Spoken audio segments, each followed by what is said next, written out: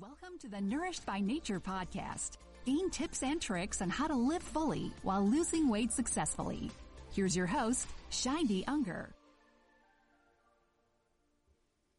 Hi, everyone. If you got questions, please send it to sheindelunger@gmail.com. That's SHEINDELUNGER @gmail. Or if you're recording it, please make sure to speak clearly. Questions that are texted can be overlooked. Please do not text questions. The phone number is for signing up to the program. To sign up, please call 646-498-6696. First question. It's trendy to do fasting such as intermittent fasting. What do you say to it? Also, about fruits in the morning. Is it that beneficial? What about the amount of fruits? Right. So firstly, about intermittent fasting, it is very recommended indeed. Anyone who's careful not to eat at night close to bedtime is already doing some form of intermittent fasting.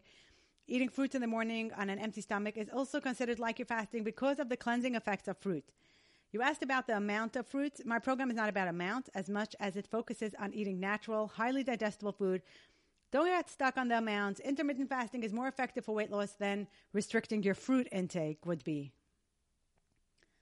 Question, if my monthly cycle is delayed, can it be food related? So this podcast is specifically for weight loss, but I will say the old saying, let food be the medicine and medicine be the food. Eating right is good for every aspect of your health. Question, what do you say to eating regular healthy meals and snacks? If I'm feeling fine, is it necessary to make changes? All right, so to answer your question, firstly, what do you mean by healthy meals and snacks? And what do you mean by feeling fine? Both of these words, healthy and fine, have lots of levels. If anything discussed on this podcast resonates with you, then I suggest, why not give it a try? See for yourself if any changes will improve your quality of life. What I mean is, there's always room for improvement. Question. I know that nutritionists do not recommend using a scale every day, and you mentioned it too. I find when I weigh myself in the morning, it helps me make better choices and shape up when I see a little gain before things get out of control. Why do you say it's not good to do? Good question. So, firstly, it's hard to be so attached to the scale and use it daily, and at the same time not let it determine your self-worth.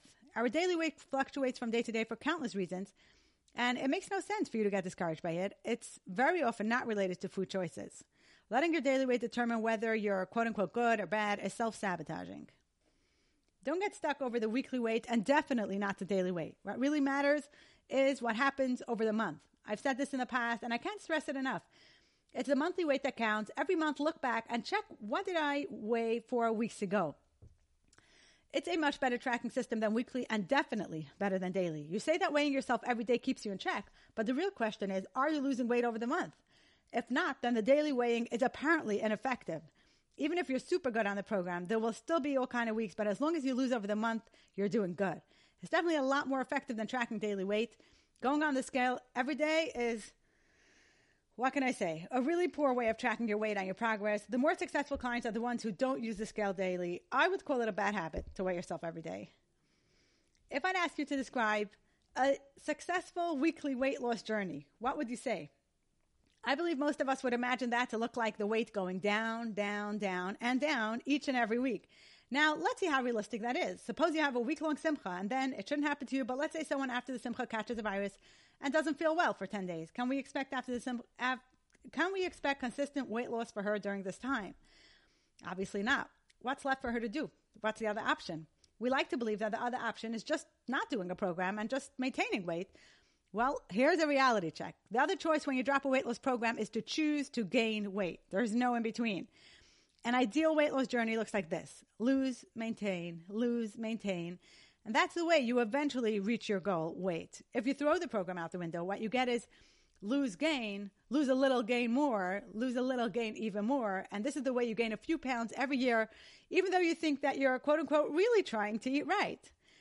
We can realistically only lose weight on very routine weeks, but routine weeks happen only half the time. The other half of the year is full of very good reasons not to lose weight. Make your goal at least not to gain, and then you can continue losing on routine weeks. The goal is not the outcome, the goal is the input. The more you focus on the input, the more you can enjoy the outcomes. Weight is not black and white. There's so much that goes on in our body that affects our weight, and it's so important to appreciate and realize that. Weight is made up of different elements, many different elements. You're doing the best thing for yourself when you eat food that's easily digested and wholesome. When you make this your goal, then your weight loss happens on its own. Your motivation or discouragement cannot in any way be connected to the scale. It's all about good self-care. That's the motivation. Everyone feels better and performs better when they eat better. When you do it in order to live your best life, then you'll be very pleased with the results, including the scale. Being hyper-focused on the scale is completely contrary to this. The scale should be a by-the-way factor that's used not more than once a week. Change the questions you ask yourself. Instead of saying, why is this not working? Say, how can I be more successful? With this frame of mind, you're much more forward thinking.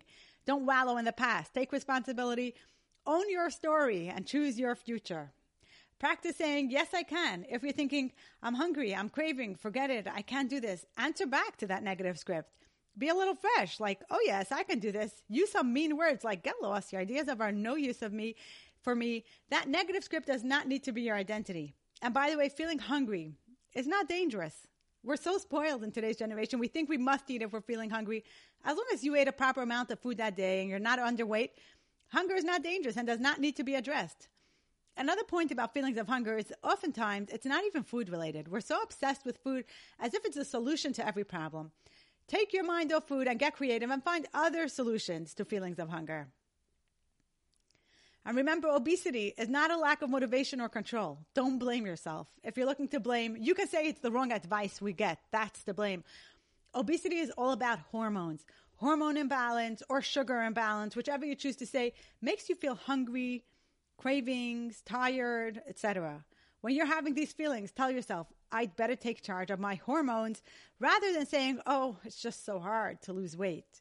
If your main motivation is looks and clothing, realize that it goes so much deeper. Your hormones need to readjust when you withdraw from highly processed food. And after you make that adjustment, you'll feel better than ever with the help of Hashem. It's worth every bit of effort.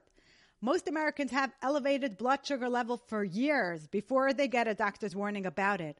Elevated sugar levels is damaging on every level. Unfortunately, for most people, diabetes becomes a progressive disease that only gets worse with time and requires increased medication. But don't let that become your story. Get in touch with your sugar levels, even if you can't see it, because you definitely do feel it. Your first thought may be, well, if sugar is high, let's go low carb. The question is, what does low carb mean?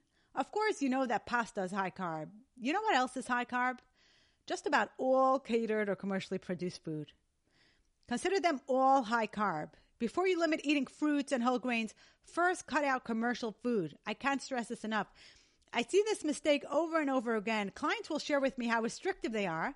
They never touch bread or carbs, yet their sugar seems to be out of control. And in many cases, the problem is simply catered food. Eating at simchas, eating takeout, even if it's just protein and vegetables. If you're older than 35, check those sugar levels and keep away from commercial food like you're allergic to it. Did you know that breaded chicken is a bigger contributor to obesity in the United States than pizza is? I've said this in the past, but it's good enough to repeat. Who would guess that? Of course, pizza is off limits, but a little breading on chicken cutlets or on the cauliflower or in the eggplant parmesan or whatever other quote-unquote healthy food that's breaded, how bad can that be? In fact, it's a bigger contributor to weight gain than pizza is. So you see for yourself how confusing it can be to make proper food choices. For this reason, make yourself a goal to eat natural. Do this for yourself. Do this for your health. Do it for your loved ones. You deserve to feel and look your very best. Is this not a better entitlement than deserving a piece of cake? Don't exchange your health for that. Appreciate and take care of yourself. Good luck and keep going. If you enjoyed this podcast and would like to hear more, call 212-444-1900, press 5 then 7 and be inspired. The ideas expressed in this podcast are the opinion of an individual based on current weight loss research. Please consult your doctor before making any changes to your eating plan.